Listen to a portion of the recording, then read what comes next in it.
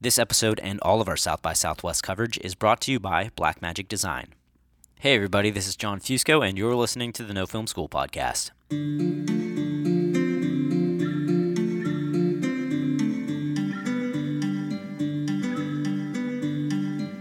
If there's one universal truth about filmmaking, it's that it's hard as hell to get your picture made. So if you're going to go through all the trouble of making a movie, you better damn well make sure you're not scared to tell the story that you want to tell. Luckily, there's no better time to do this than at the very beginning. Rick Alverson is one of the most daring filmmakers on the planet. His latest film, The Mountain, is a surreal odyssey concerning the very heart of creativity itself, the mind. Or rather, the antiquated science behind destroying it. In the film, Tye Sheridan plays a young man who, after losing his mother, goes to work with a doctor, portrayed by the unhumanly charismatic Jeff Goldblum, who specializes in lobotomies.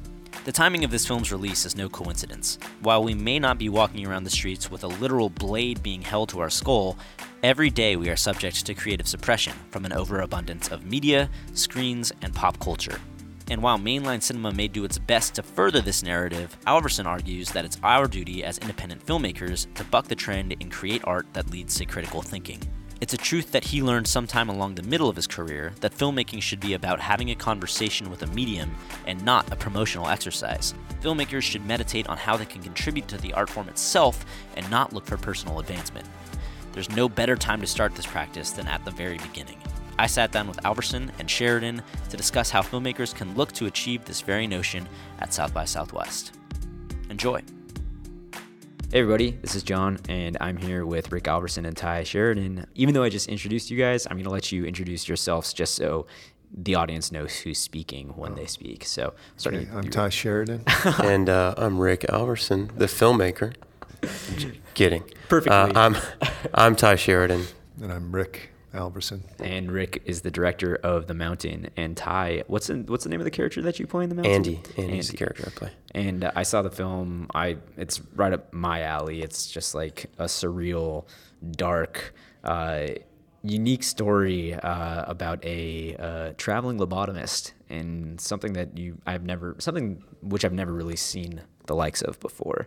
And I was wondering if we could actually first focus in that sense on the visual decisions you made in terms of the look of the film, because it's really a beautiful film to look at. There's so much going on in every frame. Can you talk a little bit about what the discussions you had with your cinematographer beforehand to make it feel so rich and dynamic? I think? Yeah, my DP, he shot Entertainment that Tye was in also in my last film, and his name's Lorenzo Hagerman. And I mean, the film really strives to question the ubiquitous value of narrative.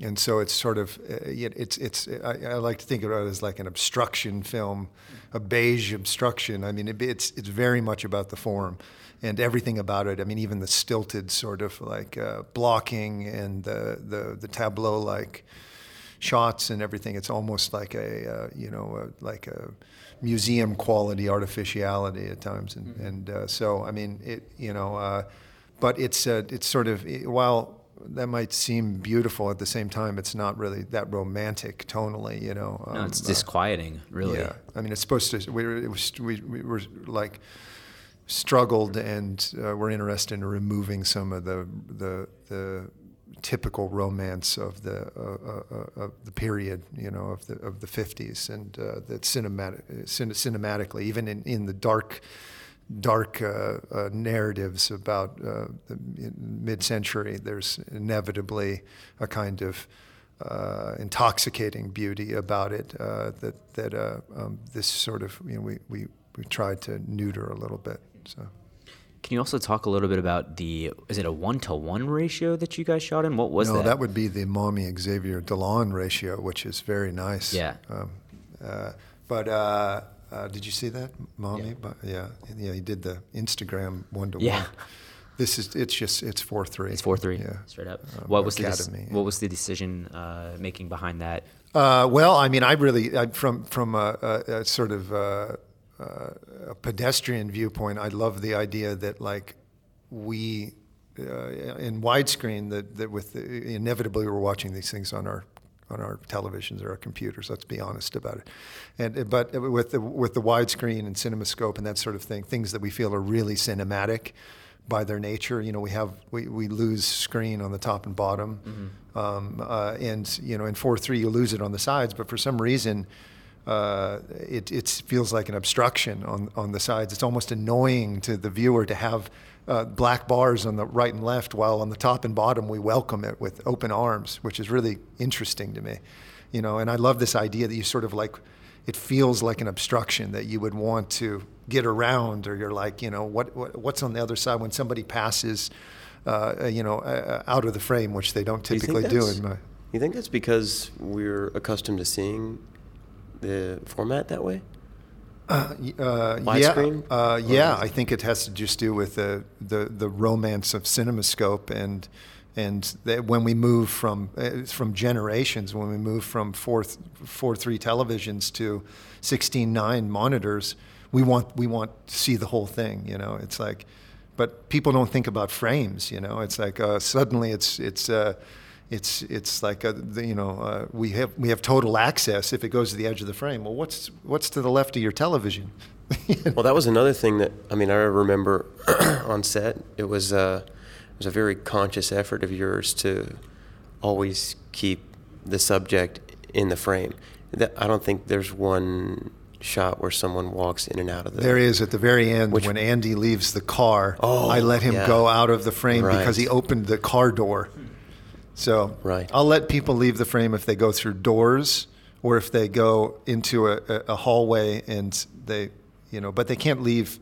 I hate them leaving the frame. I tried to leave the frame of their own volition. Many times, and you said because it's sort of it feels it's too easy on the audience to. It's almost like it would seem like it would emphasize the frame, but I think it does the exact opposite. It allows you to believe that you're looking through sort of a peephole, and I think we like people to leave the frames, and of course, I don't want to make people happy.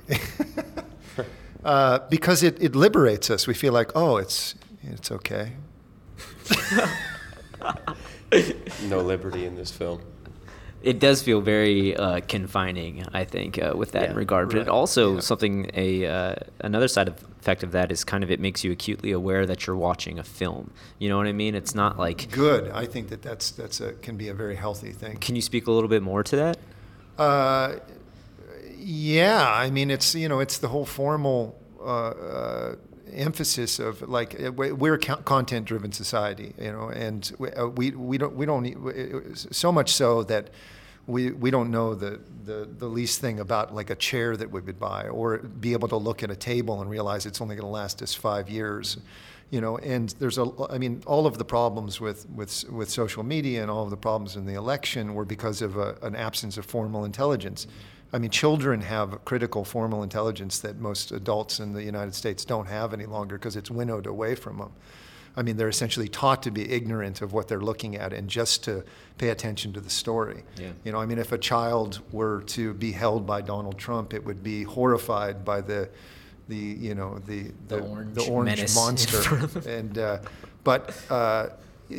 population looks at him and says, oh well, here's a self-made man. That's a narrative. Mm-hmm. They're not actually like saying, wow, this guy is a con man. You have so many. Speaking about frames, there's so many times in the movie where actually there's like frames within frames and people in doorways, people in windows, a lot of squares. I find is that something that a decision that you make in pre-production? Do you know that you'll be like shooting in places that are architecturally designed like that, or is that something you specifically look for on the scout and then that informs your decision? Sure, yeah. It's me and Lorenzo have a similar aesthetic kind of proclivities, but you look for, you're looking for those sort of architectural corners and opportunities. Where did you shoot the film? Because it really feels like, a place that's stuck in time, and the fact that these places still even exist anymore is like unbelievable to me. We shot in New York State between Bronx and Finger Lakes. Really? Seneca, and we shot a lot in Willard, which is now the Willard Asylum. The Willard Drug Treatment Facility that used to be the Willard Asylum for the chronic insane. That was our primary period hospital, but most of them have been torn down. All of the Kirkbride hospitals. In and around Syracuse as well. Yeah, we're around Syracuse, Utica, Ithaca, Albany. Albany was Kingston. The hydroelectric plant that we went to in Albany was. Yeah, we shot at the. Cool. What is that? What was that place? The Edison Hudson. The Edison power Ford. Plant. It's not in the film. Okay. Yeah. And then we shot in the Pacific Northwest in the Olympic Rainforest in Mount Baker. Okay. You touched on it when we were talking about society's inability to sort of see past a certain narrative. And your movie deals with lobotomy in a pretty heavy sense. Why now? Why tell this story about lobotomy now? Well, I think I'm interested in discomfort in cinema because I'm interested in active audiences that are accessing their innate critical intelligence, that they're sort of asking questions and they're struggling and they're activated, and then they leave the theater and the hope is that they're changed some way, or that they perceive the world differently, which is to me the value of art. Because cinema is such a commodity, so often it just anesthetizes us and it pacifies us and it just it validates us, and it can be a relief, and there's a place for comfort cinema, but it occupies the majority of the market for a number of reasons. I think one of them being that passive audiences are great consumers. They eat a lot of junk food, and they don't go to the voting booths. So perfect populace. Yeah. Ty, can you talk a little bit about playing the character and your development of the character with Rick, in the sense of, I got a sense throughout the film that, you were lobotomized yourself, throughout the entire thing. Was that a choice that you two had made together, or? I think that was kind of the most interesting thing about the character, especially the most challenging, is that he's an inaccessible protagonist. And I think that, just to piggyback on what Rick was just saying about, having an active audience and an audience that's the movie's forcing them to think critically about the content they're watching. I think that he, as you say, not only serves as a surrogate, but I think he also provokes that. And I think that it was just going against the grain, and that effort was, pretty interesting. For me, he's like taking in the movie and, all of its context in parallel to the audience a little bit. So it's almost as he serves as the lens that we're seeing the world through in I guess kind of an objective light. Yeah, when you're not watching from the audience standpoint, being aware that you are watching the cinema or the movie, you're watching through your point of view, which is an equally discomforting sort of point of view. You mentioned inaccessibility, and I think that inaccessibility, my own personal tastes, I'm drawn towards these inaccessible films for the same reasons that you just described. But I find that filmmakers are discouraged, especially emerging filmmakers, people who are making their first shorts or first features, are discouraged from taking that risk and making inaccessible films. Do you have any words of advice to filmmakers who are dealing with sort of their own sort of inhibitions about taking that risk? Well, at that point in your career, or lack thereof, that's the time to experiment and try to develop. And there shouldn't be those sort of rules. It is about. You don't have the concerns that a professional, or a person who has a career in filmmaking has. They're essentially being jostled between the demands of the marketplace and their own livelihood, and it's a constant, wrestling with different compromises.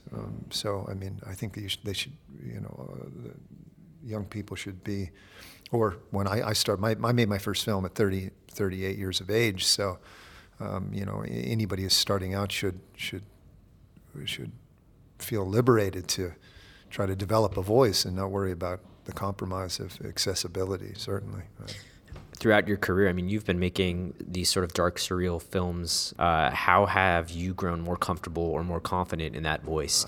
I think it's that you want to have a conversation with the medium, and I think I realized that in my third film, The Comedy, because the aesthetic is not one that I really care for, but fit the material. And the subject matter I find reprehensible, but suddenly it wasn't a promotional exercise, which my first two films, to some degree, why I value them. They felt promotional. My aesthetic, the tonalities that I'm interested in, subject matter that I sort of was curious about. I mean, they aren't entirely that. I mean, the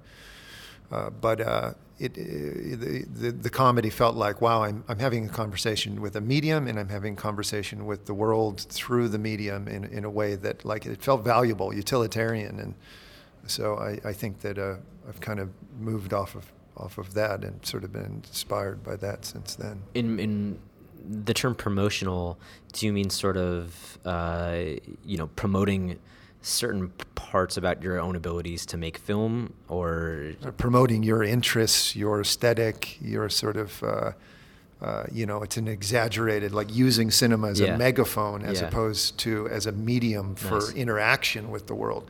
Are you curious about the world? Do you want to listen to the world? Do you just want to listen to your own voice, As you've become more confident in yourself as a filmmaker without having to necessarily promote those or exaggerate those tendencies, your filmmaking tendencies, how does that free you up? What other tendencies begin to emerge? I don't think it frees you up. It makes things more complicated. Okay. But it makes the medium valuable. I mean, for yourself, because you'll learn about the world, you learn about the medium. It makes it increases the dimensions of the thing. And when you create a period piece like this, what are the hallmarks that you use to build the period or the vibe, like the production design, the art design? Yeah, there's just a ton of hard work from a lot of people. And Jacqueline Abrahams, she did The Lobster previous to this. Oh, wow. And, she did the production design, and Elizabeth Warren, we worked with on entertainment, did the costume, and these are the amount of sweat equity that's in that film from those women is tremendous, So it's a ton of headaches.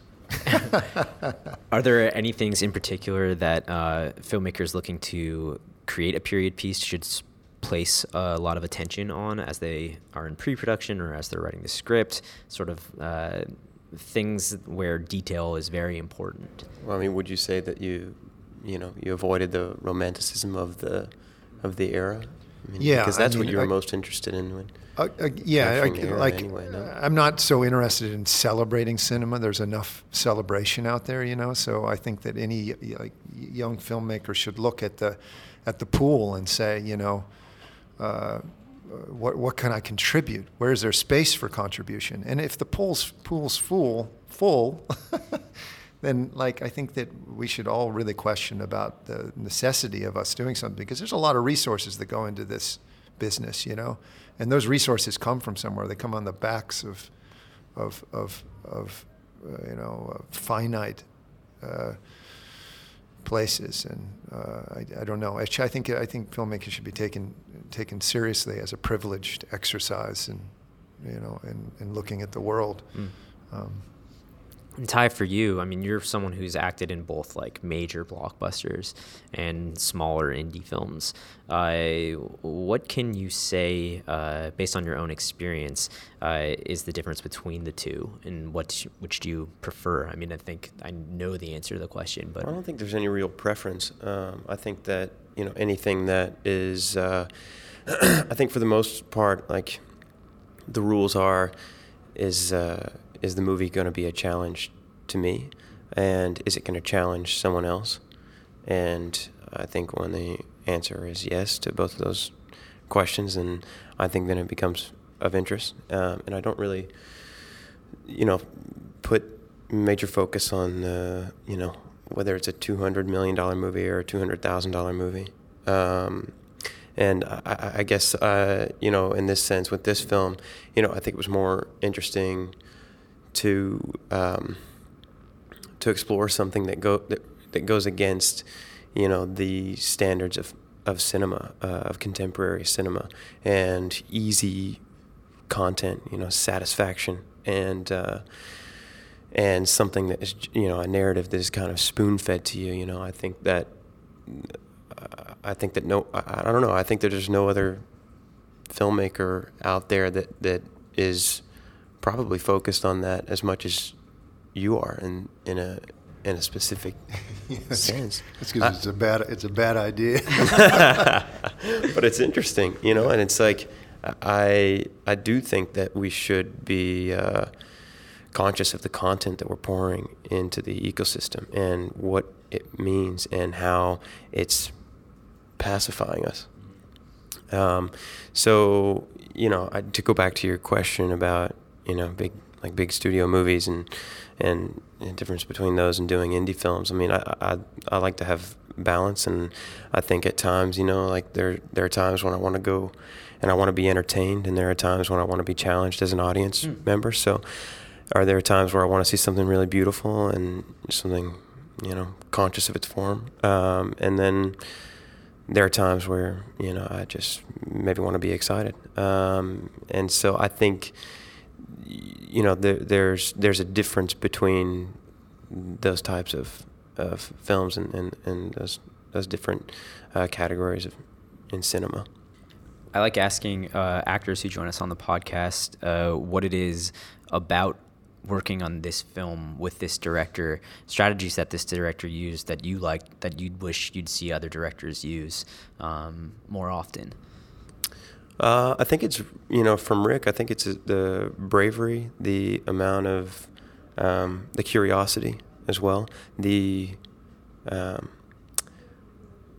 I think he's really conscious about his films, and in a way that I think a lot of people are not. And I think consciousness about content and when you're conscious about your work you're putting out as an artist, I think that's kind of in sync with responsibility, and it kind of runs parallel. And I think that he understands that, and I always respected that, and that's one reason that I love working with him. We've done 2 movies together now, and also just the collaboration. Rick's an easy guy to collaborate with. He's pretty egoless for the most part. And I think that's really refreshing. We have a lot of fun too when we're doing this. Yeah, it's not always even so the like films can be a dull bummer. and Like me and Ty have a laugh. I mean, it's sometimes making the most sort of debilitating, content can be a really giddy, liberating experience. Oh, yeah. It's strange, and sometimes it confuses people on set. I mean, there were some crew that were sort of we had been up for days and days and days, and there was completely delirious. Yeah, there was this scene where a lobotomy was taking place, and we just. It was so gnarly that it was so gnarly that it hyperbolically stepped over a line into the absurd, and it was like a total, crying laughter fit of catharsis that spread throughout, the more irreverent on the crew, and it was. I wanted to also touch on there is a point in your film where the tone seems to shift drastically, and it's with, I think his name is Lavon? Denis Lavon? Denis Lavon, where he starts talking about sort of the nature of art. And then it delves into the philosophical. And I was wondering if those were your words or if those were words that had been adapted and sort of what it means to you. Me and Colm O'Leary, my co-writer, came up with the monologues for Denis. What was that writing process like? It's just, it was I mean, it was informed by a lot of, early surrealist sort of theatrical work like Latremont and Antonin Artaud, and a certain kind of, combustible ego. But we also wanted it to be circuitous and like a labyrinth and difficult to follow. But there's narrative, stitched narrative content and everything that's said. It isn't. Some people would say, "Oh, it was gibberish," but it's not. And I think that was important for the character because he's desperate to exhaust himself, and he is a form of exhaustion. A particular form of male exhaustion that I think reaches a tipping point into the capacity for emotion. So. He's also, we need to remember, Ty's character, Andy, is a surrogate for the audience, as protagonists are, at this point, has been irrevocably changed. We don't understand how, but we're feeling it. He's subject to this mania, right. And so are we, and we're as helpless as he is, and that sort of tickles me a bit. Yeah, in the moment, like I said, the whole movie seems to change after our surrogate also. Yeah, some people changes. That drives crazy. I've heard it from a few people. They're sort of like, it goes off the rails is what's said. But, it does. It should. I agree. Great, guys. Well, I'm just going to wrap up here by asking you a question I like to finish off these interviews with. And that is, if you had one golden piece of advice for emerging filmmakers, and for you too, I guess along the lines of what you've said you appreciated about Rick's work, what advice would you give to emerging filmmakers, directors? I think more now than ever, because of the type of movies that consume theaters. It can be hard to get your voice heard, and if it's unique, I think not always, people may not always get it, but that doesn't mean that it's not good. It just, I think like Rick said, you asked about risk earlier, and like how young filmmakers are afraid to explore a narrative that might be quite inaccessible. But I think that art is constantly, the boundaries needs to be pushed always, and I think you need to challenge yourself, challenge the work, challenge the content that's existing. And I think it's not easy to become a filmmaker or an actor or any artist and do it overnight, or just be good at it overnight. So I think hard work and dedication and curiosity more than anything, asking questions and learning when you can, and paying attention and trying to understand intention beneath the story and the in films is really important. So I think if you have something you feel strongly about doing, and it's the only thing you can think about, then do it, because I don't think you'll ever be satisfied until you've fed that craving. Yeah, you've at least tried. Yeah, exactly. Cool. Rick, how about you? We're a very privileged society, and maybe the most privileged on the face of the earth, and we can do anything we want. But I think it's increasingly important for us to ask: should we? Why should we? What is necessary? What is our value? And therefore, I think that's a road to finding out what your contribution can be, and also a way to sculpt, what you have to offer and your uniqueness, So. Yeah. Well, great. Thanks, guys. Cheers. Enjoy Thanks. the rest of your South by. Yeah. Thanks. Thanks for listening. If you like what you heard, please subscribe to the No Film School podcast on whatever podcast platform you so choose to use. You can listen to interviews just like this every Monday. And, of course, check out the site for up-to-the-minute news on everything about independent filmmaking. I'm John Fusco. You can follow me on Twitter at Jim_John_Jim. You can follow No Film School at No Film School. Until next week, take it easy.